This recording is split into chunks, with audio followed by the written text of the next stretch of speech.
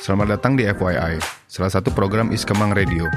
Sebuah konten berbasis podcast yang akan membahas soal insight dan kreatif industri. Pada season pertama ini, kita akan berfokus pada fashion yaitu streetwear. Di setiap episodenya, kita akan ngobrol dengan sosok dari berbagai latar belakang untuk berbagi cerita dalam industri mereka masing-masing. Hai, selamat datang di FYI, sebuah program dari Iskemang Radio. Untuk episode kali ini, kita akan ngebahas tren yang masih sangat hidup dan bahkan semakin berkembang, yaitu mengenai sneakers culture nih. Nah, sekarang gue udah ada dua guest yang bakal ngobrol-ngobrol.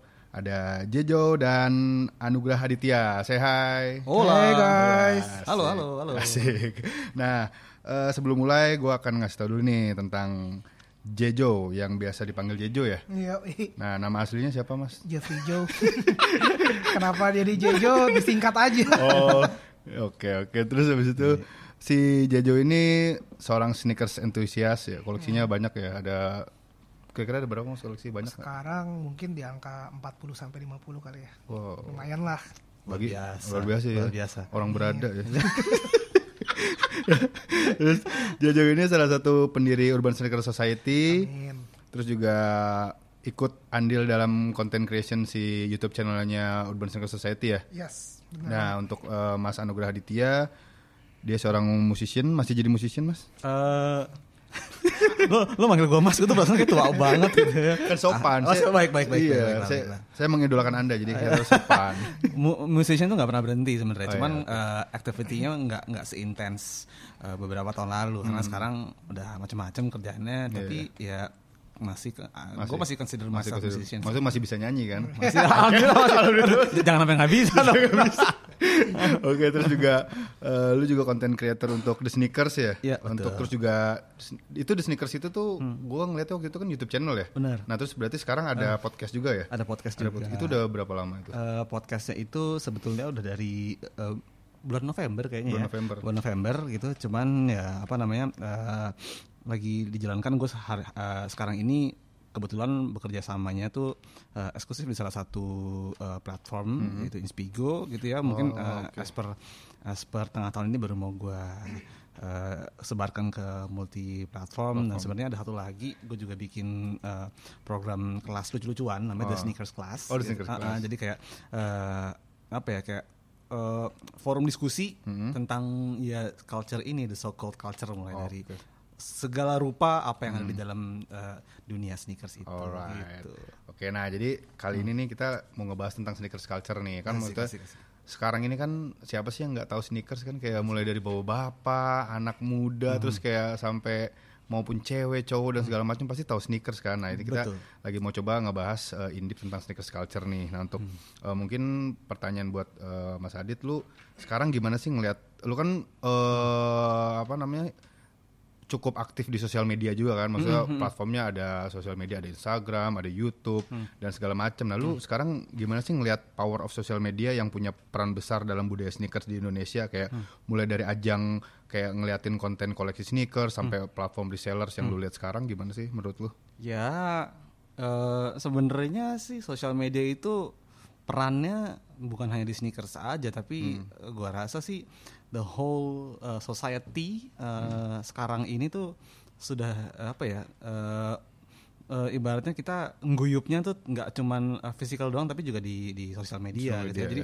Jadi itu merubah segala macam tatanan kehidupan keseharian sih. Jadi ya of course itu dari general fashion sekarang kalau mau beriklan brand lebih banyak di sosial media gitu kan ya, ngandelin orang-orang yang aktif, yang so-called dibilangnya yang brand kasih nama orang-orang itu sebagai influencer, sampai orang-orang yang entusias, sampai yang mau jualan pun sekarang juga pakai sosial media gitu ya. Karena padahal besar sekali, karena sebegitu gampangnya gitu ya, kita dari bangun tidur sampai merem aja bukan Instagram Stories sekarang gitu kan. Iya. Kampret tuh perusahaannya. Bikin kepo ya jadi.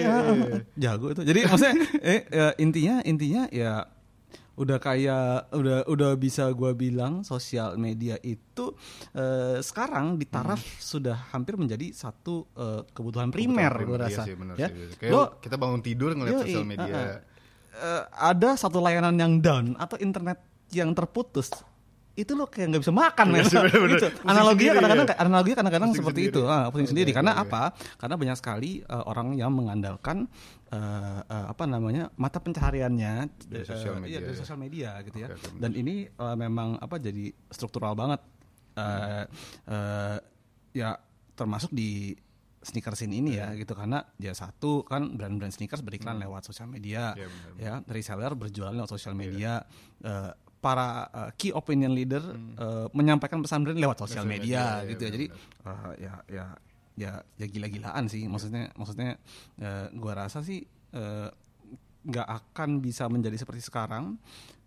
Baik dari segi ekonominya sampai segi hype-nya kalau nggak ada sosial media gitu. Oke, benar banget sih. Berarti lu secara garis besar tahu semua info tentang sneakers dan segala macam di sosial media kan? Iya. Ya kan kayak mulai dari kayak release date si sebuah sneakers atau nggak kayak sneakers lokal lagi mau launching apa dan segala macam. Nah, menurut pandangan lu sendiri ini kan lu pasti ngeliat sebuah informasi kayak produk-produk terbaru di sosial media. Nah, terus juga pasti lu ngelihat nih kayak sebenarnya ada sneakers yang bagus, cuman mungkin kayak konten marketingnya di sosial media kurang atau dan segala macam, ataupun ada emang yang sepatu yang biasa aja karena the power of marketing sosial media bagus tapi kelihatan bagus padahal pas sampai kayak biasa aja segala macam. Nah, lu ngelihat fenomena itu gimana sih pandangan lu kayak the power of si brand ini menggunakan sosial media, kayak menurut lu apa yang harus brand itu aware terhadap penggunaan sosial media untuk mereka menjadi platform menyampaikan pesan, kayak entah itu ada launching produk atau apa kan sekarang tuh kalau gue lihat ya kayak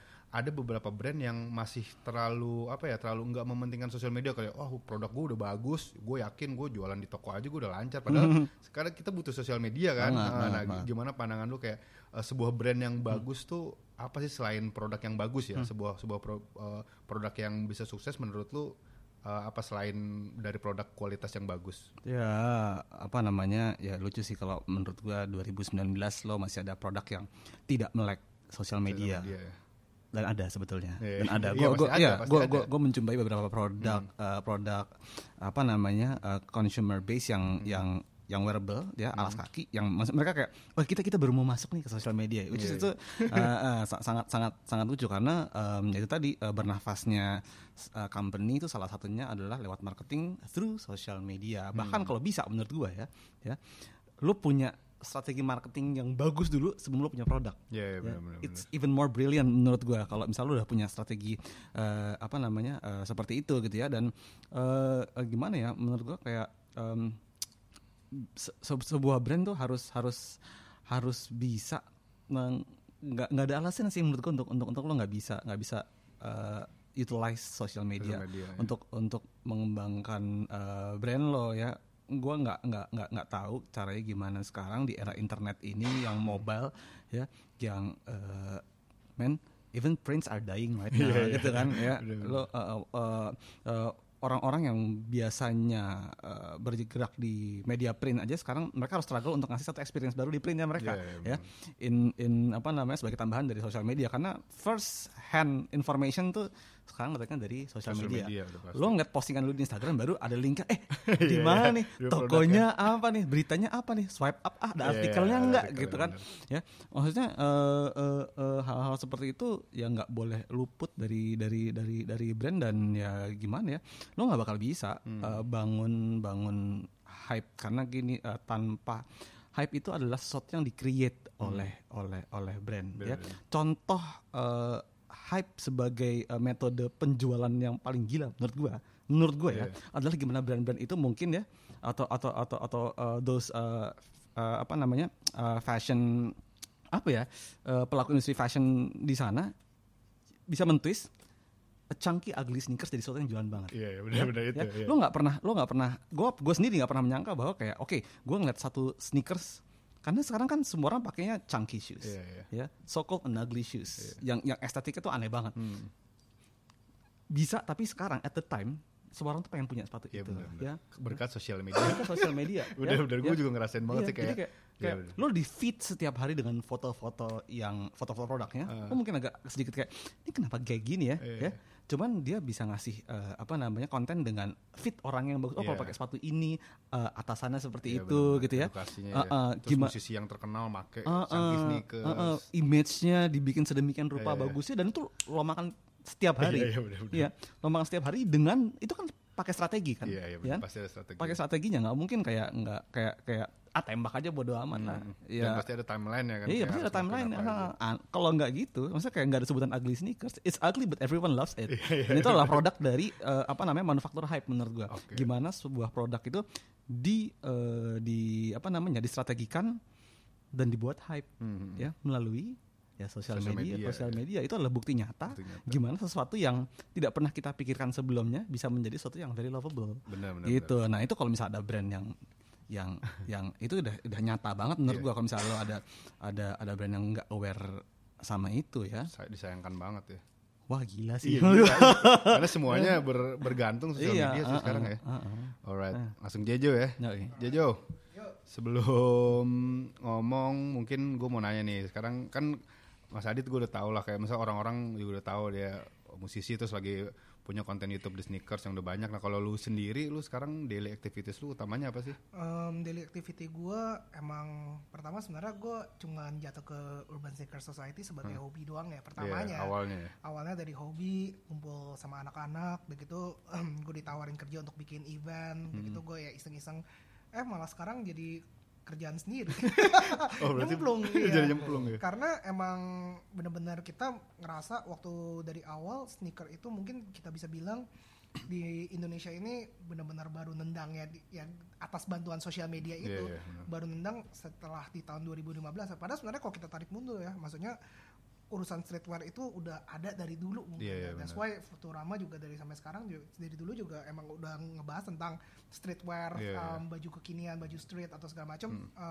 Cuman waktu di era sosial media itu nge-reach ke orang-orang tuh exposure-nya besar sekali. Dan kalau kita ngomongin tentang sneakers waktu tahun post era sosial media itu niche banget, subculture banget. Semua orang kayak yang tahu sneaker itu kayak benar-benar orang yang who know you know doang gitu loh. Kayak jual narkoba ya. Karena tahu aja. Di Indonesia nggak ada store-nya gitu loh. Karena bisa dibilang zaman 2014-2015 yang keluarin di mana ya? Maksudnya sneaker keren. Yeezy keluarnya di Good Step. Kalau lu mau dapetin sepatu-sepatu keren, lu mesti ke luar negeri dulu, ke Amerika dulu, ke Jepang dulu, Atmos kayak gitu kan. Kalau di Indonesia keluarnya yang benar-benar tayar-tayar yang jelek lah kita bisa bilangnya. Kalau mau yang keren juga, kadang-kadang kita mesti lihat ke Futurama juga gitu loh. Jadi which is dulu tuh susah banget untuk dapetin yang keren-keren. Nah, dengan berkembangnya sosial media, orang udah tahu nih yang mana. Ya maksudnya mereka mungkin retailers juga mikir kali ya, maksudnya di luaran ini orang Indonesia udah belinya malah di luar terus, yang untung luar negeri terus ya. Akhirnya dimulai perkembangan yang namanya retail itu udah masuk ke Indonesia juga gitu. Di samping itu kan kita juga bisa ngelihat perkembangan sneaker yang sekarang itu, yang dimana dulu itu yang tadi gue bilang niche banget, sekarang itu lu udah mulai ngerasa banget nih yang dulu cuman orang-orang keren doang yang pakai, kalau nggak yang paham-paham aja. Yang paham-paham aja sekarang itu bisa dibilang dari orang yang tadi lu juga bilang bis, dari orang tua, kakek nenek, anak muda, cewek-cewek itu udah merambah sneaker itu udah bukan something yang you know lagi gitu loh. Lebih sekarang menjadi suatu gerakan mainstream. Kalau orang bilang sneaker itu khusus orang sneaker doang, sneakerhead doang, gue bilang apalagi di Indonesia ya itu udah lumayan salah, karena itu udah menjadi mainstream yang sekarang gitu. Dan apalagi kalau kita ngelihat perkembangan sekarang di Indonesia, kita bisa ngelihat deh perkembangan di Indonesia sekarang mengarah yang lebih baik lifestyle-nya, healthy, mulai makannya vegan gitu-gitu. Adit olahraga terus gitu. Dimana salah satu contohnya adalah apalagi sekarang ada MRT, orang lebih mau banyakin aktivitas nih untuk mereka, dan aktivitas itu menggunakan sebuah platform yang namanya sneakers, sepatu. Kalau lu pakainya kayak boots, pantofel, boots, sakit ke sepatu kaki lu kan. Atau nggak cowok pakai high heels. Betul. Ya bisa kayak cewek-cewek aja kalau gue ngelihat sekarang, dan kantor-kantor sekarang, maksudnya mereka mulai kemarin gue juga baru baca satu artikel, gue lupa, di Amerika tuh maksudnya yang kantor-kantor yang udah dulunya suruh dress code-nya pakai suit and tie, itu mesti pakai pantofel atau pakai heels. Sekarang mereka malah ngebebasin untuk supaya mereka lebih santai, karena itu demand the millennial sekarang. Dan gue ngelihat itu ke Indonesia banget sekarang juga. Indonesia, dan hopefully dengan adanya MRT berjalan, orang-orang lebih banyak menggunakan sneaker untuk mereka melakukan aktivitas sehari-hari. Dan in the end, sneaker itu yang pertamanya dari niche market ini sekarang menjadi lifestyle. Ya sih. Dan waktu udah jadi lifestyle, ini bakal tahan lama nih gitu. Karena ya semua orang suka dan semua orang tahu butuh. Dan itu akan menjadi pergerakan ekonomi yang bagus menurut gua. Nah itu berarti sudut pandang lu tentang perkembangan tren sneakers ya di Indonesia. Nah terus kalau kita ngelihat ya kayak perkembangan sneakers kan pasti banyak faktornya kan. Satu tadi mungkin lu lihat dari behavior si masyarakatnya, terus juga pengaruh sosial media yang tadi Mas Adi udah bilang. Nah terus kalau dari gue sendiri kayak gue juga ngelihat kayak udah banyak bermunculan kayak komunitas-komunitas yang per regional yang udah lumayan naik nih kayak konsisten mereka bikin content creation. Terus juga banyak banget event-event sneakers yang gue lihat kayak entah 2 bulan sekali, 3 bulan sekali pasti ada. Nah menurut lu ngelihat kayak perkembangan komunitas sneakers dan event-event yang ada tuh menurut lu gimana sih? Apakah menurut lu justru membaik atau justru getting worse karena sesuatu yang overhype mungkin menurut lu kayak jadi malah ngerusak culture atau gimana? Kalau pandangan pribadi lu gimana? Menurut gua itu nggak bisa kita kontrol sih. Everything yang udah ada yang sekarang ini emang gara-gara peran sosial media juga ya. Everything yang overhype emang sebenarnya menurut gua sendiri pribadi, ini opini gua sendiri kurang bagus. But in Indonesia mungkin perlu diginikan dulu untuk bisa exposure-nya meluas. Kita sih di tahun yang kalau dari gue ngeliat sekarang kita udah hampir tahun ke-4 tahun ke-5 di dunia sneaker yang di era sosial media ya. Dan gue rasa udah mulai dapat stability-nya gitu loh. Di mana zaman dulu tuh gue bisa ngeliat tuh orang kalau beli sneaker kayak semua rilis baru beli. Sekarang orang ini udah gue bisa ngeliat mereka punya gaya masing-masing gitu loh.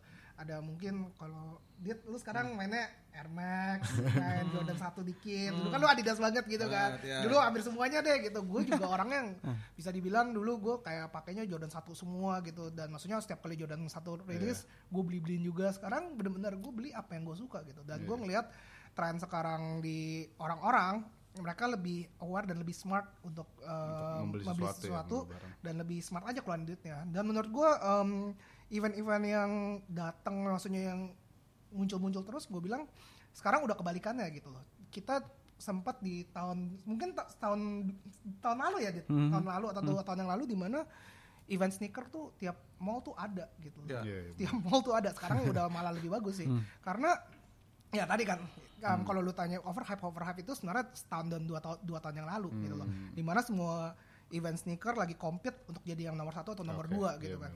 But in the end benar-benar emang ya yang paling bagus aja yang bertahan gitu loh. Kalau emang lu bisa nyediain konten yang bagus seperti Jakarta Sneaker Day juga, kita juga sebagai USS gue sendiri akan menyediakan konten yang emang benar-benar bukan cari profit loh sih. Kita mesti tahu di mana culture ini mau bertahan atau enggak. Jadi selama kita bikin event, selama kontennya itu menarik dan bagus dan lu bisa nyediain something yang emang diminta oleh market ini, ya itu yang bisa bertahan. Kalau orang yang benar-benar cuma pikiran cuma buat profit, jual tenan aja bikin bazar-bazaran ya itu bakal mati ya. Bakal mati gue bilang. That's the point yang dimana survival is the best ya. Itu yang maksudnya benar-benar yang berani spend untuk sebuah konten yang menarik, itu yang bakal bertahan. Oke, nah kalau dari lu Dit, lu kan nge-represent Jakarta Sneaker Day juga ya? Yes. Betul. Nah kalau dari pandangan lu sendiri kayak sebuah event sneakers yang bagus tuh kayak gimana sih? Maksudnya kan mungkin banyak kolektif yang bermunculan untuk ngebikin event pertama kalinya dia. Nah mungkin lu bisa share knowledge lu kayak gimana sih sebuah event yang bagus atau yang sukses dari pandangan lu pribadi itu kayak gimana sih? Yang sukses menurut gua ya, jadi gini, gue akhirnya merumuskan sebenarnya pandangan gue hampir sama Jejo. Jadi gue merumuskan akhirnya bahwa event yang baik itu adalah event yang menarik, yang bisa membuat pengunjungnya stay. Yang bisa membuat pengunjungnya tuh nyaman berada di event itu dengan segala macam konten dan dengan segala macam insight-nya. Balik lagi sebenarnya ada bermacam-macam event. Ada yang memang kalau di luar tuh mungkin namanya SneakerCon, dia sangat commerce sekali. Bazar, ComplexCon yang very konten isinya ya.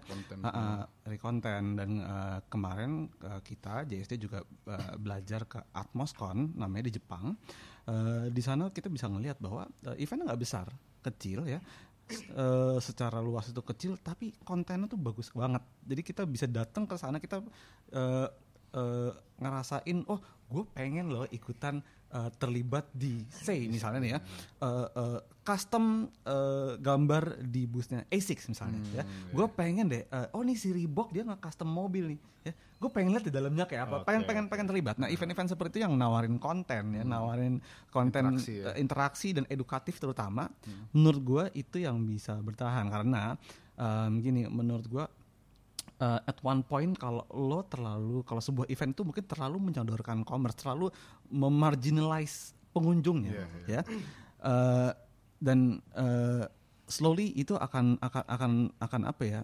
Gue ngeliatnya gini kayak itu took it for granted banget, ya.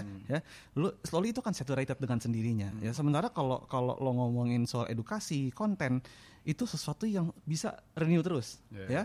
Dan biasanya ini orang nggak akan pernah bosan dengan yang namanya story. Orang akan senang dengan storytelling, akan punya pengalaman yang baru setiap kali datang ke event. Dan lo pada akhirnya ya lo sendiri dan kita sendiri sebagai penikmat, entusias dan orang-orang yang senang datang ke event, kita bisa memilah, si ini loh yang menawarkan konten, ya. Si ini loh ya. USS sendiri ya, gue harus angkat topi juga sama Jejo dan timnya USS. Maksudnya kayak banyak sekali aktivasinya, kayak yang sekarang lagi di sebuah mall lagi bikin instalasi gitu ya. Itu kan konten, ya. Itu gimana dan itu ibaratnya itu adalah satu bentuk give back ke community, give back ke kalau toko nih ya, lu harus mengkaitkan regular customer lo, supaya mereka merasa kayak we've been taken care of by the brand, kita diperdulikan. Nah, hal-hal seperti itu kan yang membuat satu hubungan antara pembuat event yang ada dengan si pengunjungnya, yang datang, ya. Namanya kita aja kalau kita beli barang, kalau misalnya kita ada loyalty ibaratnya ada kayak loyalty program, kita lebih senang. Nah, hal-hal seperti itu yang membuat gue melihat bahwa diferensiasinya mulai jelas nih, ada yang memang mall bikin tuh marginalize untuk cari traffic untuk mallnya, gitu. Kayak kadang-kadang sampai gitu amat ya ngeliatnya. Ya tapi ya begitulah. Dan biasanya yang punya konten event-event yang ada isinya itu dikerjakan oleh mereka yang juga sangat antusias terhadap apa yang dikerjainnya. Nah, itu yang lebih long last ya, menurut gua. Nah, terus kalau kita ngomongin konten nih kan pasti di setiap event nih pasti suka ada konten sendiri dari pengunjung nih, kayak contohnya kita bisa ngeliat kita nggak bisa memungkiri ada fenomenal kayak rate the outfit atau enggak, berapa sih harga outfit lu, ya how much your outfit segala macam. Ini kan lagi banyak banget tuh. Nah, kalau lu ngelihat banyak konten-konten yang kayak nanyain harga outfit, menurut lu apakah itu akhirnya cuma buat sebagai ajang pamer tanpa mengenal lebih jauh tentang sebuah brand yang mereka goblok terus bisa diedit kan? Bisa. Nah, kan sekarang lagi banyak tuh konten-konten yang nanyain harga outfit yang tadi kita udah bahas nih. Nah, menurut lu apakah akhirnya sebagai ajang cuman buat pamer mengenai barang mereka tersebut, atau sebenarnya itu ajang edukasi juga terhadap brand-brand kayak lu ngeliat sekarang? Menurut lu dulu deh, abis itu si Jejo ya. Ya kalau gue sih sebenarnya gue personally gue lebih suka ke konten yang sifatnya kreasi daripada yang seperti Ria. itu.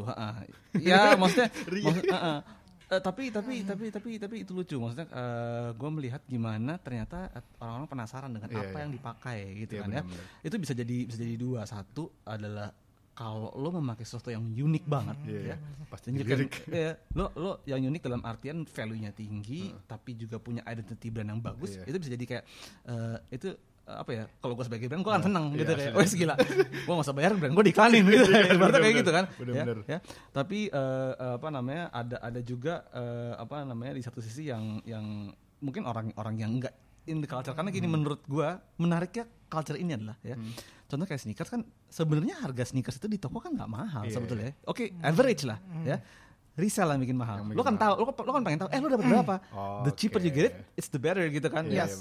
Itu that's the game ya. Kadang-kadang kan, nah itu kan balik lagi pertanyaan kayak tadi, how much your outfit, itu kan kadang-kadang kan mungkin gue pengen tahu lo dapetnya harga retail apa harga resell sih? Kok keren sih lo bisa dapet retail gitu kan, kayak gitu kan ya. Tapi kan ada kita in the communities, ada di ruang communities yang kurang paham mengenai hal itu gitu ya. Sometimes itu jadi sesuatu yang lucu buat mereka, kok lu pamerin sih? Sementara kalau kita dalam kan kita kadang-kadang pengen tahu, dia dapat berapa ya, gitu ya, dapetnya di mana ya, cara dapetnya tuh gimana ya, story-nya tuh apa ya, kayak gitu-gitu. Nah jadi apa namanya ya, kalau gua ngelihat itu ya, itu sesuatu yang again nggak bisa, gua I'm not really supporting it, but gue juga nggak against itu gitu ya. Karena ya lumayan entertain ya. Iya, ya jatuhnya kalau lo adalah sebuah media, adalah sebuah lo content creator yang nggak bisa dipungkiri bahwa itu gain apa ya, gain curiosity of people, ya gitu ya. Jadi kayak gue ngelihat kayak outfit 12 miliar anjing, gue pasti klik sih itu.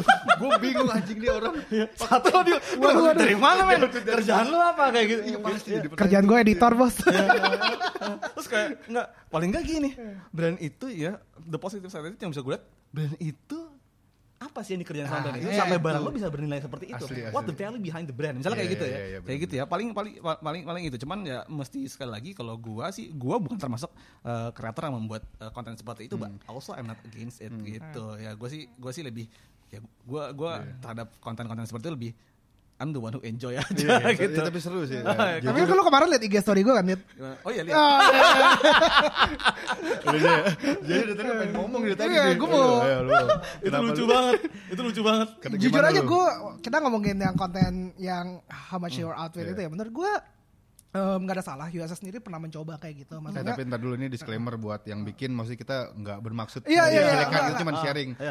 Gue juga sebenarnya suka karena entertain ya. Jadi kita cuma lihat sudut pandang aja buat konten kreatornya, jangan baper ya. sorry lo. Maksudnya dari gue sendiri, gue nggak menyalahkan konten kreator ya gitu loh. Maksudnya di satu pihak kita sendiri USS sempat mau bikin kayak gitu juga. Kita actually melakukan di Sneaker Peek juga, ada di YouTube-nya How Much Your Outfit. Cuman maksudnya gue kalau di sisi gue mau kasih lihat bahwa lu tanpa harus mahal, lu bisa keren. Dan gue bikin satu konten yang dimana outfit yang 100 juta versus yang murahnya gitu. 5 juta yang sama Yoshi sama si Yusuf tuh. Dan yang nonton itu membludak banget. Kita yang subscribernya cuma 65,000 itu yang nonton sampai hampir 1 juta. Nah, itu menurut gue achievement banget. Emang mungkin masyarakat Indonesia demen nih yang ini emang fun banget, lucu-lucuan aja. Tapi gue mau bawa edukatif bahwa lu mau keren dengan harga mahal bisa, lu mau keren dengan harga murah pun juga bisa gitu. Itu yang USS mau bawa. Tapi kemarin waktu itu gue juga ya gue rada julid kemarin tapi maafan gue ya Yos. Cuman bukan julid lu nya, maksudnya gue ngeliat ada satu konten di mana yang dia lagi pamerin outfit dia 12 miliar gitu kan.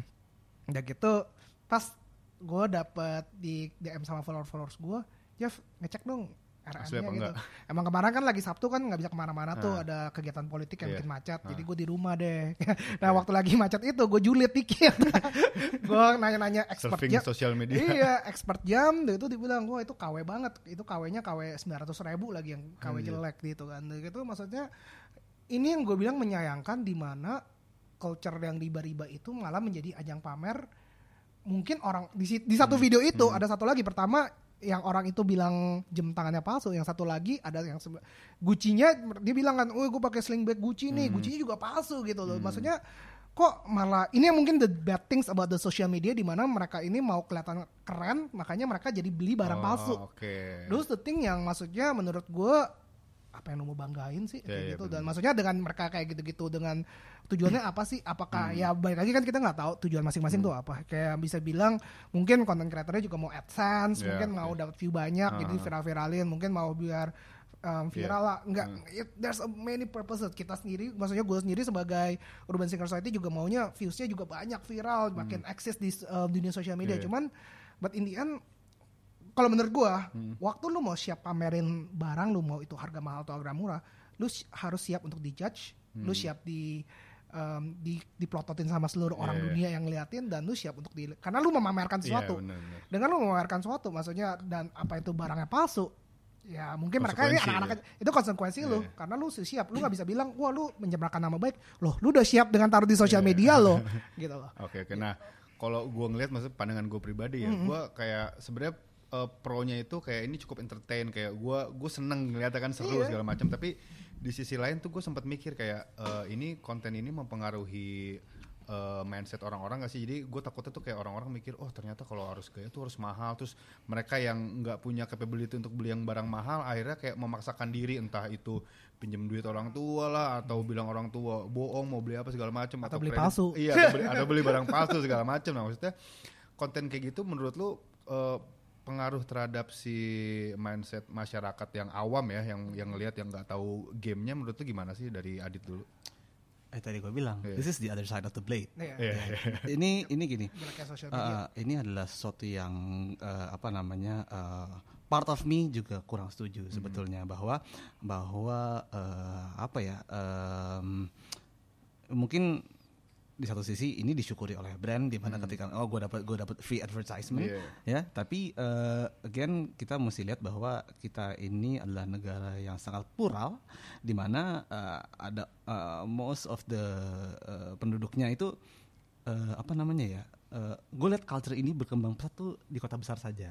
Sementara kita dari Sabang sampai Merauke itu banyak banget orang, dan ya gue nggak tahu maksudnya kayak keadaan ekonomi seperti apa, pendidikannya seperti apa ya. Those with the good educational quality mungkin mereka bisa kayak filter. Oke, ini just for fun. Gimana kalau misalnya yang enggak ya. Makanya that's why gue sendiri kalau gue pribadi membuat konten, gue memang tidak mengarah ke sana. Gue lebih senang bikin kayak tadi bikin kelas, bikin brand news, bikin podcast kayak gitu-gitu. Rather than seperti ini sebetulnya. Cuman ya gue kayak tadi Jojo bilang, kita nggak pernah tahu tujuan dari si content creator itu buat apa. Apakah sebenarnya ada misi educational di balik itu kan? Ya who knows, gitu ya, who knows. Tapi dia berbicara dengan caranya dia, rather than caranya gue misalnya gitu ya. Itu kan sesuatu yang gue nggak bisa judge dari orang, dan gue tidak pernah mau menjudge itu. So do it your own way ya. Tapi kalau misalnya gue pribadi, gue tidak memilih arah itu gitu ya. Ya, I mean like lo sekarang tayangan di TV infotainment juga berbagai macam modelnya gitu ya, ada yang positif, ada yang enggak, ya tinggal gue berharap para penontonnya bisa menyerap itu dengan lebih pintar aja gitu. Filter kalau gue nonton itu sih buat lucu-lucuan aja gitu ya. Ya I'm not gonna judge the people who makes the content, dan yang ada di video itu gue lebih kayak lucu-lucuan aja, semoga bisa lihatnya seperti itu aja sih. Nah ini kalau kita ngomongin event nih, gue waktu itu datang ke eventnya Jejo nih, pas di USS pertama aja, itu di GI aja ya, event USS pertama di GI. Yes, di GI. Nah itu gue pernah sosok bikin ini, jadi kan gue ngeliat nih, gue kan masih awam lah di dunia streetwear lah. Gue kayak datang waktu itu, gue di media sebelum gue kerja, terus gue datang kok, wih banyak banget ya anak SMP, SMA pakai baju Supreme, pakai hoodie Supreme. Yang lu bikin itu jam ya. Terus abis itu gue iseng dulu, bikin konten yuk. Gue nanya sama kayak anak SMP gitu pakai baju Supreme gitu kan, terus gue nanya, terus gue bilang mau tanya, Mas, saya mau nanya outfit boleh nggak segala macam, tapi sebenarnya gue pengen nanya siapa nama ownernya. Terus gue bilang, gue nanya, Mas siapa namanya, nama gue ini, gue dari ini, terus tahu acara ini dari mana, dari ini masih pertanyaan standar deh. Terus gue bilang, oh iya nih kan sekarang Mas lagi pakai baju apa? Oh saya lagi pakai baju ini Supreme, hoodie-nya juga Supreme. Terus gue iseng nanya, oh ya by the way owner Supreme siapa nanya ya? Terus dia bilang terus dia ngomong Mark Zuckerberg. Gua nonton itu pecah men, lucu banget. Anjing gue dalam hati gue harus tetap stay cool kan. Gitu ya. Mark Zuckerberg ya. Oke makasih ya. Akhirnya gue edit tuh. Gue blast sosial media, anjing ramai banget yang nonton. Nah itu gue ngelihat hal jadi yang kayak gitu, maksudnya dua mata pisau yang berbeda. Di satu sisi mungkin itu buat entertain, tapi di satu sisi ngebuat orang maksa memakai sesuatu tanpa mereka tahu value-nya, karena mereka tahunya cuma lagi ngetrend doang kan segala macem. Nah kalau di dunia sneakers atau per streetwearan lu ada cerita unik sendiri gak sih yang mungkin yang bisa lu share gitu? Gak apa J? Ya dulu deh. Waduh, kalau yang kayak gini mesti gue ya. Lebih banyak. Iya, dulu lebih banyak. Yang waktu itu pertama kalinya gue kaget juga. Waduh, USS diserang lagi nih, event gue diserang lagi gitu. Itu beda, itu gue belum kenal sama Jejo. Iya, belum kenal. Tapi gue nonton tuh gue. Nonton lucu banget. Itu sih emang nggak bisa dipungkiri ya. Maksudnya, I think semua orang, maksudnya di fase di mana lagi overhype, itu yang akan terjadi sih. Semua orang akan berlomba-lomba untuk kayak, dan kata kuncinya juga waktu gue ingat banget waktu di video yang itu orangnya juga pakai palsu juga lagi. Jadi many people gonna like act like supaya relevan untuk di satu scene streetwear sama sneaker itu kan. Dan gitu kalau di posisi sekarang, kalau lu mau nemuin cerita lucu, I think kalau dari gue sendiri ya masih banyak ya orang-orang yang kayak mereka nggak tahu, maksudnya kayak suka banget yang suka DM gue kayak, Kak ini barang asli atau palsu sih? Kak ini barang asli atau palsu sih? Kayak maksudnya kayak menurut gue loh ini barang bisa lu temuin di toko retailersnya atau kayak Tapi lu kenapa mau tetap mau maksain? Maksudnya misalnya nih contoh Westback Gucci gitu kan. Maksudnya gue tahu nih di store Gucci ada, dan gitu mereka mau beli di toko-toko yang nggak jelas gitu. Dan itu gue langsung nanya, kan lu bisa beli di toko Gucci? Gucci langsung. Enggak kak, mahal banget gitu. Nah itu yang konten yang dimana maksudnya gue mau beli di toko Consignment XX atau di mana ya, itu yang maksud menurut gue, loh kenapa lu mau rela keluarin, maksudnya anggap di toko Gucci mungkin sekitar harganya 20 juta atau 18 juta gitu, tapi di toko XX jadi harganya 10 juta atau segitu. Dia keluarin duit yang cukup mahal juga loh, tapi dia rela dapat diskon yang segitu, anggap aja diskon ya, maksudnya dengan riskan itu itunya meng-sacrifice, maksudnya supaya kalau dia tuh nggak tahu kalau itu asli atau palsu gitu. Dan itu yang gue bilang, maksudnya menurut gue lucu banget aja, maksudnya lu rela bayar segitu tapi lu nggak tahu itu asli atau palsu. Kalau gue jadi dia, maksudnya kayak gue bilang kayak yang soal jam tangan itu, yang orangnya sendiri ngaku bahwa dia itu ditipu untuk beli barang 12 miliar. Gue gue ambil contohnya aja, maksudnya dari gue sendiri, gue kalau tahu gue suka sesuatu yang emang mahal dan itu emang sebenarnya available, nggak kayak stiker-stiker yang udah habis di tokonya, ya kalau emang gue mau beli barang mahal atau kayak gitu yang gue suka, ya gue beli di toko resmi gitu loh. Ngapain lu mau riskanin diskon untuk dapetin barang yang tapi nggak tahu. Yes, that's the point. Ya benar-benar. Jadi lu dia ada nggak kejadian lucu nih ya? Iya, kejadian lucu. Gue gak sekompleks dia sih. Gue lebih receh lagi gue. Jadi gini, maksudnya ini saat yang gue ngakak banget, maksudnya kayak banyak teman-teman yang tahu gue yang baru kenal sama gue ketika gue membuat konten sneakers ini. Ya. Setiap jadi gini, setiap Jakarta Sneaker Day, Jakarta Sneaker itu punya satu ciri khas di mana setiap event itu kita bikin theme song. Kita bikin theme song. Tahun lalu itu Yako yang nyanyi. Tahun ini tuh gue collab, kita berkolaborasi, ada Rairan, ada Sivia Aziza, gue dan Tuan 13. Oke, kita recording, kita bikin klip lucu-lucuan ya.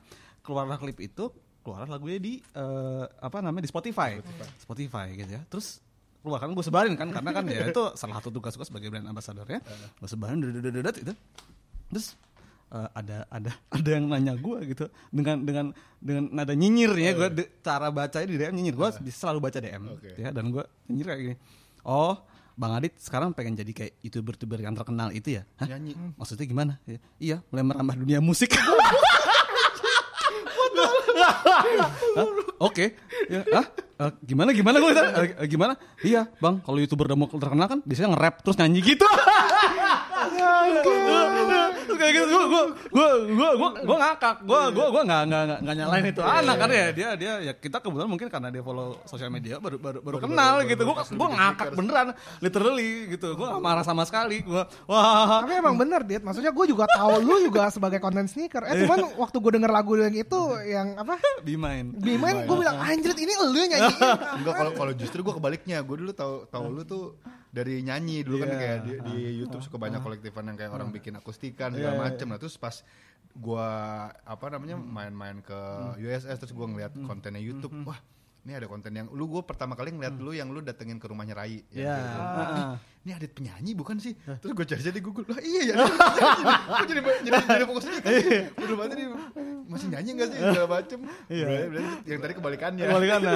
Emang shiftingnya rada nyebrang nih. Rada nyebrang. Jadi ya gue reply gue cuma tawa-tawa aja. Gue reply gue ngomong gue cuma ngasih link Spotify album gue gitu. Terus kayak gitu Kak. Ya ampun gitu. Lucu aja. Gitu. Jadi ya it's funny thing karena rumah nyebrang. Iya sih. Tak kenal maka tak sayang. Iya. Nah kita langsung ke ke future trend ya. Kan tadi kan kita udah ngebahas tentang personal, terus kayak kegiatan sehari-hari, terus kayak fenomena-fenomena. Nah kita ngomongin trend sneakers nih. Kalau dari trend sneakers sendiri kan di luar negeri itu kan banyak banget kan trend sneakers, cuman pasti kan nggak semuanya bisa masuk ke Indonesia kan, nggak suitable di Indonesia. Nah kalau dari lu sendiri, lu ngelihat trend sneakers sendiri akan seperti apa sih sekarang? Kayak ngelihat banyak kolaborasi yang gila-gilaan nih, kayak misalkan kemarin Sakai sama Nike, terus gimana pandangan lu kayak ngeliat luxury brand buat ngerambah mulai ke sneakers kayak Balenciaga, LV dan segala macam. Nah, apakah semuanya itu bisa masuk ke Indonesia trennya atau gimana? Kalau dari Jejo sendiri lu gimana sih ngeliat tren sekarang nih di dunia sneakers ya? Gue rasa gue juga suka research kan, apalagi kayak tadi gue lihat Instagram Business of Fashion BOF. Semua brand-brand lagi mencoba balik lagi being relevant untuk ke dunia millennials. Kenapa sih? Kenapa sih kayak gitu? Karena bisa dibilang kayak Balenciaga, LV, semua yang lu bilang itu kan lagi kayak bikin sneakers, streetwear, dan segala macam. Karena gue ngerasa mereka punya market yang orang tua itu udah mulai maksudnya mereka udah dapet that segmented, itu orang bakal tetap beli. Tapi mereka kalau mereka nggak tap in ke millennials, siapa yang akan melanjutkan ini? Karena tren itu kan selalu berputar terus, dan maksudnya kalau dia nggak dapetin generasi millennials, mungkin 10 tahun atau 20 tahun lagi orang-orang yang nggak relevan sama dia bakal ninggalin ini. Makanya gue lumayan cukup kaget. Jadi pertama kali gue ngelihat luxury brand itu masuk ke dunia streetwear, itu menurut gue lumayan kaget dan aneh. Karena pada masa sebelumnya itu luxury itu bener-bener benci banget sama streetwear. Karena contohnya dulu Supreme pernah bikin decknya tuh LV.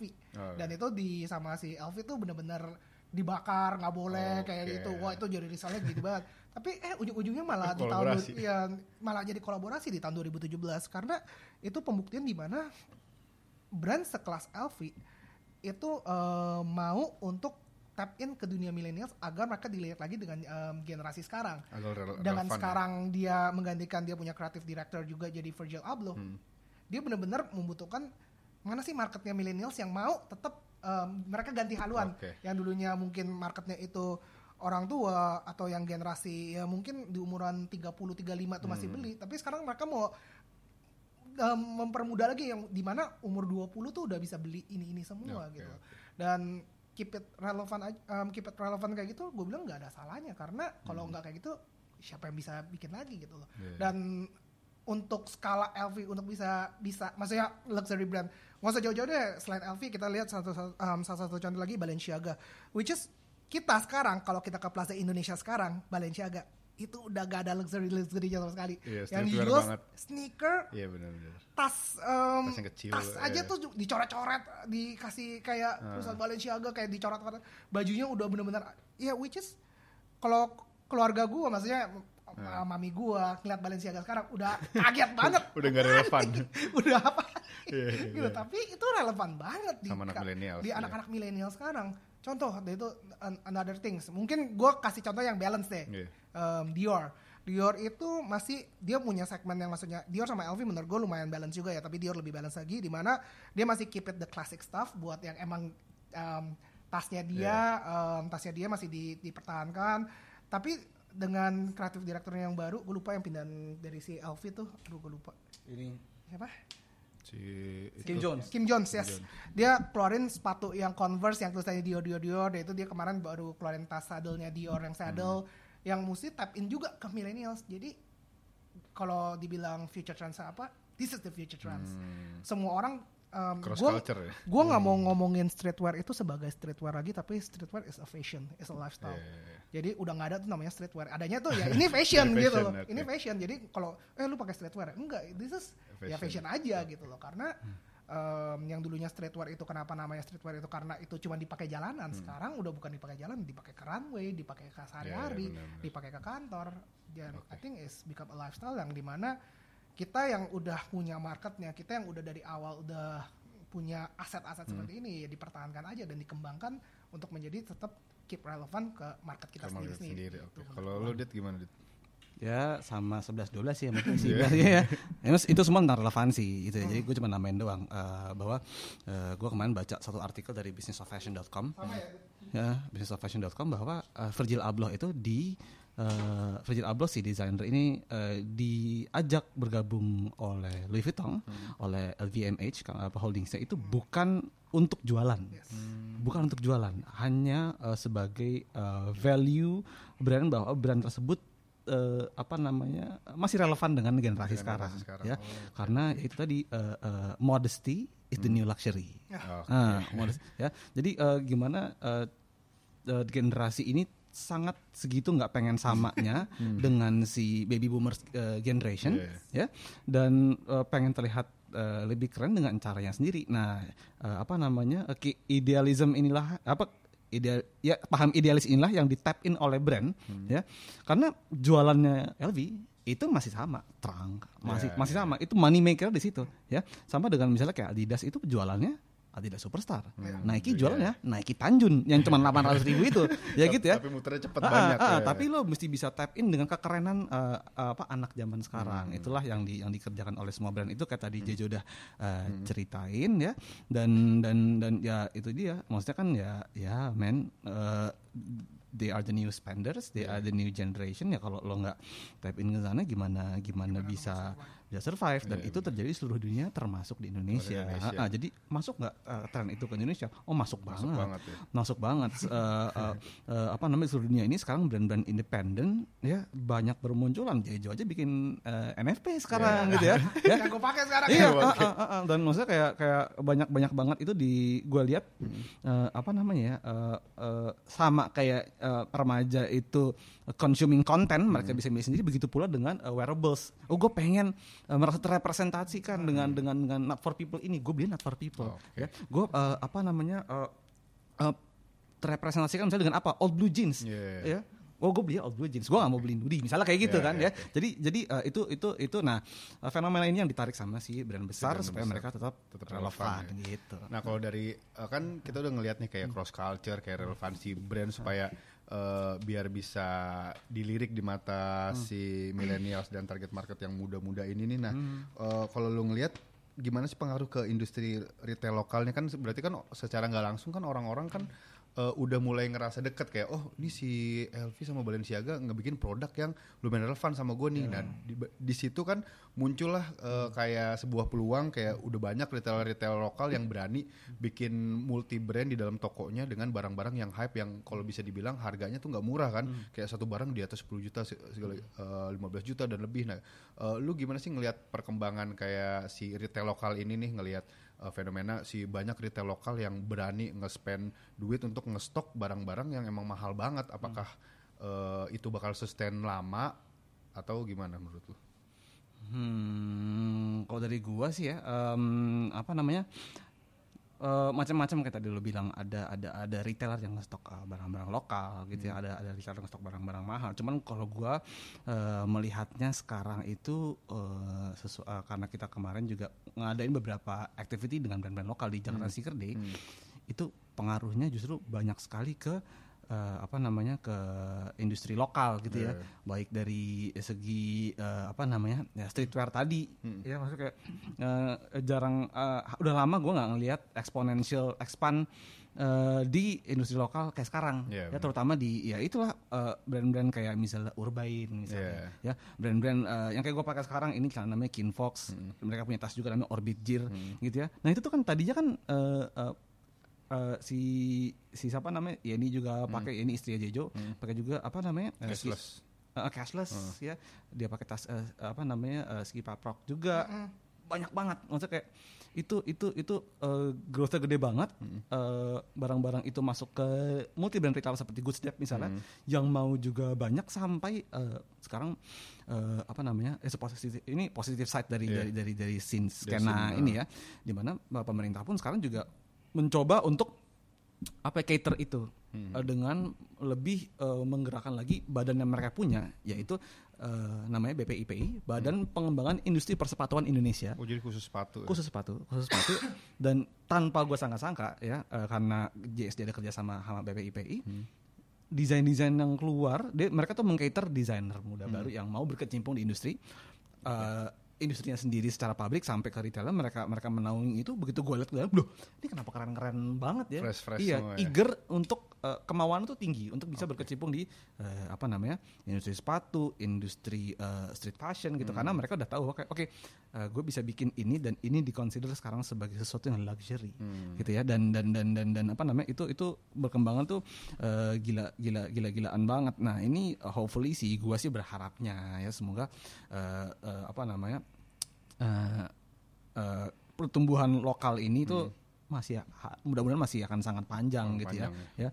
It's a good thing juga bahwa banyak banget brand-brand internasional sekarang yang masuk ke sini ya. Contohnya mungkin ya lu udah tahu barang-barang ajaib kayak sekarang udah ada retailer yang jual kayak misalnya Heron Preston misalnya gitu kan ya. Ajaib-ajaib lah kayak OMC misalnya, institusinya udah macem-macem gitu ya. Ya ini hopefully ini pun turut menggandeng si brand-brand lokal, juga gitu. Jadi supaya berkembang, supaya lebih kayak lagi, supaya ya brand-brand kita bisa kemana-mana gitu sebenarnya sih kayak gitu. Nah kalau ngomongin brand lokal ini lumayan seru sih kalau ngomongin brand lokal kan. Kayak dulu kan gue ikut Wall of Fest kan udah kayak dari 10 tahun yang lalu nih. Kayak gue ngeliat kayak zaman dulu tuh orang berbondong-bondong bikin brand aparel, bikin brand jeans kan. Sekarang tuh gue ngeliat orang-orang berbondong-bondong bikin brand sepatu terus atau enggak kayak sepatu-sepatu lokal juga udah mulai memperkencang artikel lah segala macem. Tapi di satu sisi juga ada beberapa brand yang kayak kurang terlalu mendevelop produknya sehingga katakanlah pandangan masyarakat ini masih mirip ini masih mirip ini segala macam. Terus gue juga sempat ngobrol sama beberapa produk desainer lokal juga kayak ngobrol sebenarnya gimana sih lu ngeliat fenomena ini, dan setelah ngobrol-ngobrol akhirnya gue nemu satu konklusi dari dia tuh kayak gini aja men, kayak semua orang kalau dikasih duit 10 juta bisa bikin sepatu gitu kan. Tapi gimana caranya bikin lu ngebedain satu sama yang lain dan lu kasih add value yang nggak dimilikin sama yang lain gitu kan. Nah kalau dari pandangan lu sendiri gimana sih lu kayak ngelihat brand yang emang katakanlah masih baru terus juga produknya masih 80% mirip sama brand internasional, apakah itu suatu kewajaran atau sebenarnya hal yang perlu di-develop? Karena gue sendiri sih ya, gue mikirnya tuh kalau gue mau bikin brand ya gue harus siap research and develop, gue harus siap modal yang gede, gue harus bisa bikin produk itu seenggaknya walaupun ada kemiripan seenggaknya kelihatan fresh lah atau banyak hal yang diganti. Jadi kalau gue masih mindset gue yang penting gue balik modal dulu deh, gue nggak apa-apa bikin yang mirip-mirip segala macam, menurut gue itu bukan mindset seorang creator atau seorang brand owner ya. Kalau lu mikir gitu ya lu dagang aja, dagang kue, dagang apa segala macam kan. Ya karena konsekuensi bikin brand itu lu harus siap research and develop. Lo harus gimana caranya bikin diferensiasi brand lu sama yang lain. Pandangan lu gimana ngeliat fenomena tersebut? Apakah itu hal yang wajar atau lu punya concern lain yang mau lu sampaikan ke halayak? Gua gimana ya, kalau ya gue setuju sama lo bahwa karena pada dasarnya itu gue suka meng-create juga, That's why sejujurnya gue banyak jadi gini, gue banyak mempertimbangkan ajakan kolaborasi sebetulnya. Lu banyak ditanyain kolaborasi. Cuman kayak gini, maksudnya gue pengen, kalau gue sebagai kreator gue pengen menghasilkan sesuatu yang totally different. Sementara totally different itu di tahun 2019 itu susah banget ya. Being inspired is normal right now. Tapi jangan ngopi juga gitu kan, jangan ngopi juga. Gue banyak sekali nemuin sesuatu yang kayak ini terlalu obvious sih, mirip sama si itu gitu ya. Ya gue sih kalau sebagai orang yang suka meng-create, gue ngasih saran kalau bisa jangan gitu-gitu amat. Karena kalau terlalu ngopi menurut gue kayak anak indie kan ngopi. Iya. Gitu. Lanjut. Masih bisa aja lu. Masih bisa aja bis. Ya, pokoknya gitu ya. Bener yang lo bilang itu bener sekali bahwa ya kalau lo mau menciptakan sesuatu ya ciptakanlah.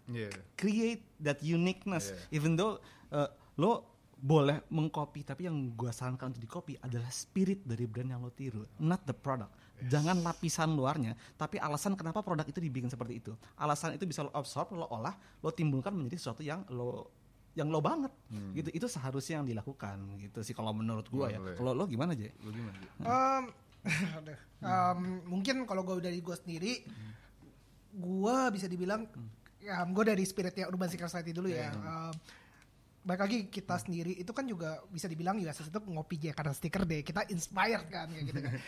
Nggak ada salahnya sih bis, maksudnya gue suka kasih kesempatan orang untuk, maksudnya mereka pasti starting from someone sih, maksudnya starting from orang yang ngopi-ngopi ya.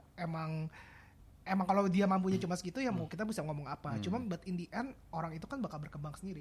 USS bisa dibilang USS yang pertama juga gak bagus-bagus amat. But in the end kalau orang itu punya ada willing ada itu, mereka akan berkembang sendiri sih. Maksudnya kasih people kesempatan, apakah orang itu berkembang atau enggak itu adalah keputusan dari mereka sendiri. Dan dari usaha mereka yang bisa berkembang jadi apa kita gak ada yang tahu. Cuman di satu pihak ya kalau kita bisa ngelihat kita juga bikin brand, kita kan berapa kali bikin brand collabo Drax atau apa. Lihat deh dari kita sendiri.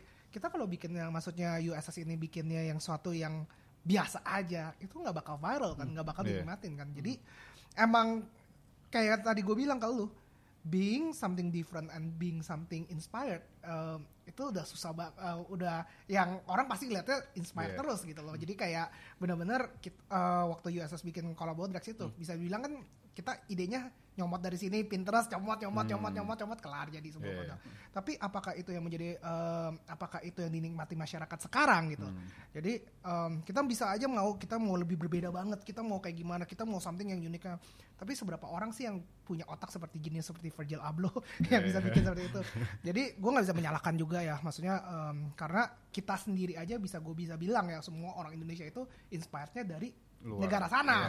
Jadi kalau orang-orang yang baru mau usaha dan mereka masih inspired dari ini, ya udahlah, let them be. Yang maksudnya yang bakal menentukan ini sukses atau nggak suksesnya adalah pasar sendiri, market sendiri. Biarlah Invincible Hand ini yang bergerak dengan sendirinya. Kayak gue bisa bilang kayak salah satu sneaker lokal bakal banyak banget. Ya, yang bertahan sekarang yang paling benar-benar sampai sekarang yang masih orang incar adalah Kompas kan. Yang lainnya yang dipakai Pak Jokowi aja sekarang udah mulai kayak gue bilang udah mulai redup karena mereka nggak bisa compete the hype, compete apa yang sesuai di mana masyarakat gitu. Menurut gue ya. Tapi itu gue juga setuju karena Kompas kemarin ya itu salah satu siluet yang cukup original sih menurut gue. Itu kan. That's the kind of uniqueness dan yang kita cari gitu ya. Gimana mereka benar-benar mendevelop, maksudnya itu bukan suatu hal yang baru menurut gue, tapi itu suatu hal yang unik gitu. Gimana kok sepolos-polosnya orang mikir ya. Itu naruh clip di sana tuh oke loh gitu kayak no one did that before and you did it. And it works gitu ya. Nah, seperti itu spirit seperti itu yang gue harapkan dari brand-brand yang mau muncul, yang mau berkembang gitu. Gue juga setuju aja bahwa kalau lo mau mulai ya daripada nggak mulai aja dulu. Mulai dulu aja supaya lo bisa belajar, berkembang, memodifikasi dan jadi produk lo sendiri gitu ya. Cuman jangan ngopi plak ketiplak juga gitu ya. Ya kan lo kan kreator, lo kan desainer ya lo utilize itulah. Ya balik lagi sih, proses tidak akan pernah mengkhianati sih ya. Betul banget. Lu ngedevelop selama berapa bulan segala macam pasti akan terbayarkan kan dengan hasilnya. Maksudnya karena sesuatu yang cepat kan pasti hilangnya juga cepat ya. Betul. Maksudnya gue juga setuju banget sih lu bilang kayak justru yang perlu dikopi itu spirit dari si brand itu. Enggak kepikiran. Kasih tepuk tangan dulu dong buat tadi dong. Quote of the day. Bentar lagi langsung nyanyi nih. Nah, kalau kita ngomongin sneakers nih kayak gue ngeliat nih gue kalau ngeliat Jejo nih kayak pandangan gue sebelum gue kenal tuh, wah nih orang up to date banget tuh, sepatunya mahal-mahal, terus kayak sepatu ada apa pasti dia punya segala macam.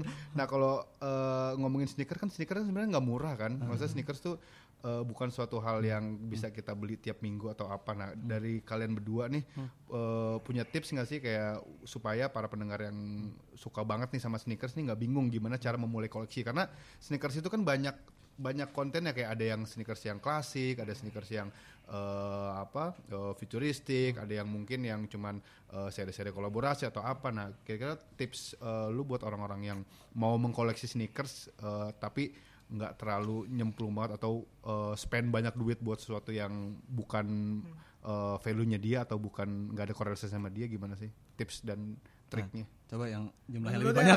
Yang jumlahnya lebih banyak. Dulu lihat. Gue lagi bingung juga.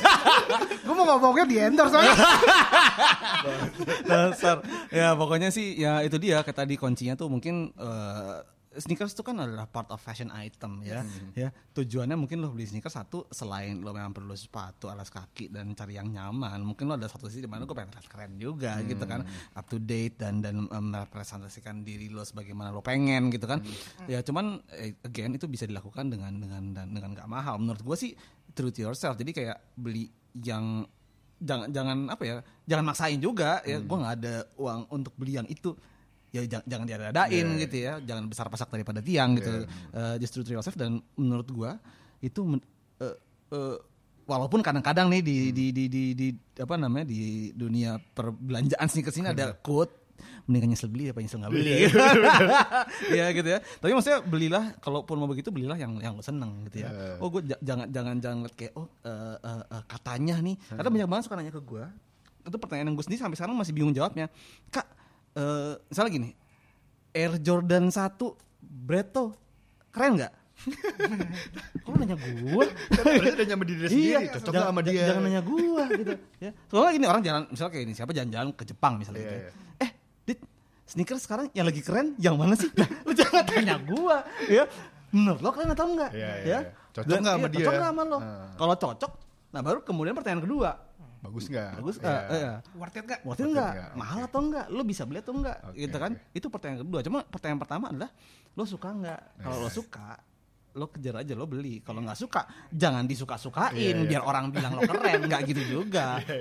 Stay true to yourself dan apa namanya ya kop sesuatu itu kan membangun dengan sendiri. Oke, lo beli satu ini, oh gue suka barangnya, pakainya enak, gue cari yang lain. Itu disitulah suatu koleksi mulai. Kita mengkoleksi sesuatu yang represent kita, sesuatu yang benar-benar kita senang. Rather than dengan apa yang menurut orang senang, itu jatuhnya tuh nggak puas. Dan kalau misalnya lo membeli barang dengan seperti itu, begitu lo udah dapet, rasanya kosong.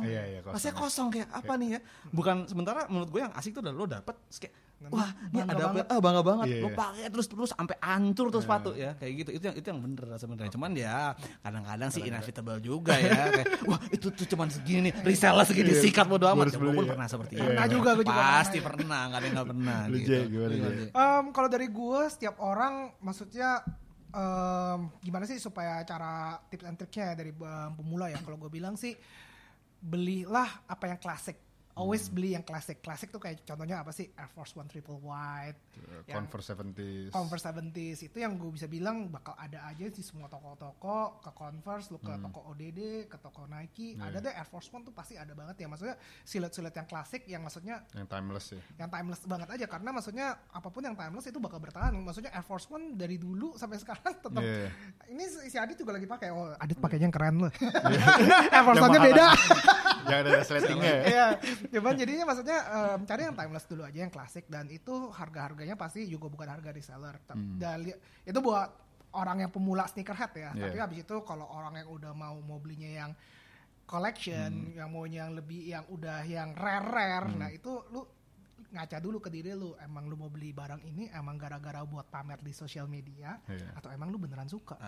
Itu yang sebenarnya ada dua faktor yang sebenarnya lu tujuan lu beli ini buat apa sih? Kalau orangnya buat ujung-ujungnya cuma sosial media, lama-lama dia sebenarnya itu yang gue sering lihat adalah orang-orang akhirnya beli KW untuk pamerin. Tapi kalau dari gue sendiri, ini gue pribadi, gue bener-bener membeli sesuatu itu karena gue bisa ngelihat itu ada nilai value historinya gitu loh. Kan dulu ada orang yang maksudnya bilang, oh aja lu beli cuma pakai duit doang nih, nggak tahu historinya. Pada intinya orang-orang yang pemula ini pasti pertama nggak tahu historinya. Cuman waktu dia suka, mereka into it, mereka pasti akan belajar sendiri. Ya. Mereka akan belajarin sendiri kok, dan itu aja sih buat tips buat pemula-pemula, maksudnya yang benar-benar pasti ada masa alay. Mereka ada masa alaynya juga. Gue juga masa alay bro. Sampai dikatakannya is wajar. I think everybody start somewhere gitu. Dan buat kalian supaya nggak salah ya, ini contohnya bini gue lagi alay banget nih beli Balenciaga. Batin bini sendiri. Baru bini gue baru banget dulu. Batin bini sendiri. Gue nggak tahu ya, bini gue tuh tahun lalu tuh ngata-ngatain gue kayak mau beli kayak lu ngapain sih ngabisin duit buat beli sneaker, beli apa? Sekarang tahun ini dia beli LV Arclight lah, Balenciaga Triple S. Gue bilang, lu apa sih? Sorry ya, Yan, sorry kalau dengerin. Ya nggak dikasih jatah. Jatprem angus bos. Jatprem angus. Cuman kayak maksudnya bini gue tuh lagi di satu posisi karena emang street di kalangan cewek tuh lagi naik banget. Ke cowok udah lewat, sekarang cewek yang lagi naik banget nih. Gue ngelihat cewek tuh kayak lagi di masa gue yang waktu kemarin-kemarin kayak apa aja beli. Gue selalu bilang, gue terapin standar ini ke istri gue juga. Gue bilang kayak gini, lu beli something yang klasik, yang benar-benar lu bisa pakai terus-terusan, starting there. Habis itu lu cari apa yang lu suka, lu lihat arah lu kemana gitu. Kalau lu sukanya main ke techwear, ya belinya kayak akronim, beli yang reak, maksudnya yang benar-benar emang siluet-siluetnya techwear banget. Kalau lu mau demen klasik, beli Air Force One, Air Jordan 1. Kalau lu mau belinya yang Adidas ya belinya yang ya mungkin orang suka Yeezy, suka apa. Jadi itu just ikutin gaya lu aja deh. Maksudnya gaya lu kemana, jangan kayak cuma benar-benar mementingkan social media atau mementingkan hype. Lu beli semuanya. Ya benar kata Adit, waktu lu beli sesuatu cuma emang buat pamer atau buat hype-nya sendiri, lu bakal ngerasa itu kosong banget. Iya sih, benar. Itu aja sih dari gua. Alright, kita masuk di penghujung acara. Kita udah sharing-sharing semuanya mulai dari event, sneakers, personal, terus kayak fenomena. Nah, gue butuh kata-kata mutiara ya dari lo berdua nih buat para pendengar kita nih tentang dunia, entah itu dunia sneakers, dunia event atau dunia fashion nih. Lu kata-kata mutiara apa yang mau lu sampein ke pendengar yang sekarang nanti nonton nih? Nonton dengar. Apa J? Gue dulu ya. Just be yourself, man. I mean, fashion itu gue nggak bisa bilang streetwear is become a fashion gitu. Semua orang punya jati diri sendiri. Ya, lu beli sesuatu yang represent diri lu sendiri aja. Jangan mau mencoba jadi diri orang lain. Gue mau lihat itu, mau lihat yang keren, mau lihat yang mahal. Jadi diri lu sendiri aja gitu loh. Dan di situ lu nemuin apa yang lu anggap worth buat lu sendiri. Oke. Mas Adit? Sama. Ya tapi ya nyata, tapi itulah custom dikit lah. Custom dikit ya. Iya, tapi itulah adanya bahwa ya menjadi diri sendiri adalah yang paling benar gitu ya. Yang paling benar. Social media mungkin interesting, tapi it's just a number. It's not going to make you something unless lo punya value terhadap diri lo sendiri gitu ya. Jadi enjoy being yourself, enjoy to be looked as yourself, dan ya have a wise on your spending sih menurut gue. Di zaman yang maksudnya semua apa spending ya emang benar-benar pantesan ya. Orang-orang pada bilang orang milenial nggak di rumah. Beli sepatu. Jangan lupa rumah. Oke. Sebetulnya selesai sudah bincang-bincang kita. Terima kasih buat Mas Adi, terima kasih buat JJ yang udah datang ke sini. Semoga sukses. Thank you juga buat teman-teman yang udah dengerin. Thank you FYI. Sampai ketemu di episode selanjutnya.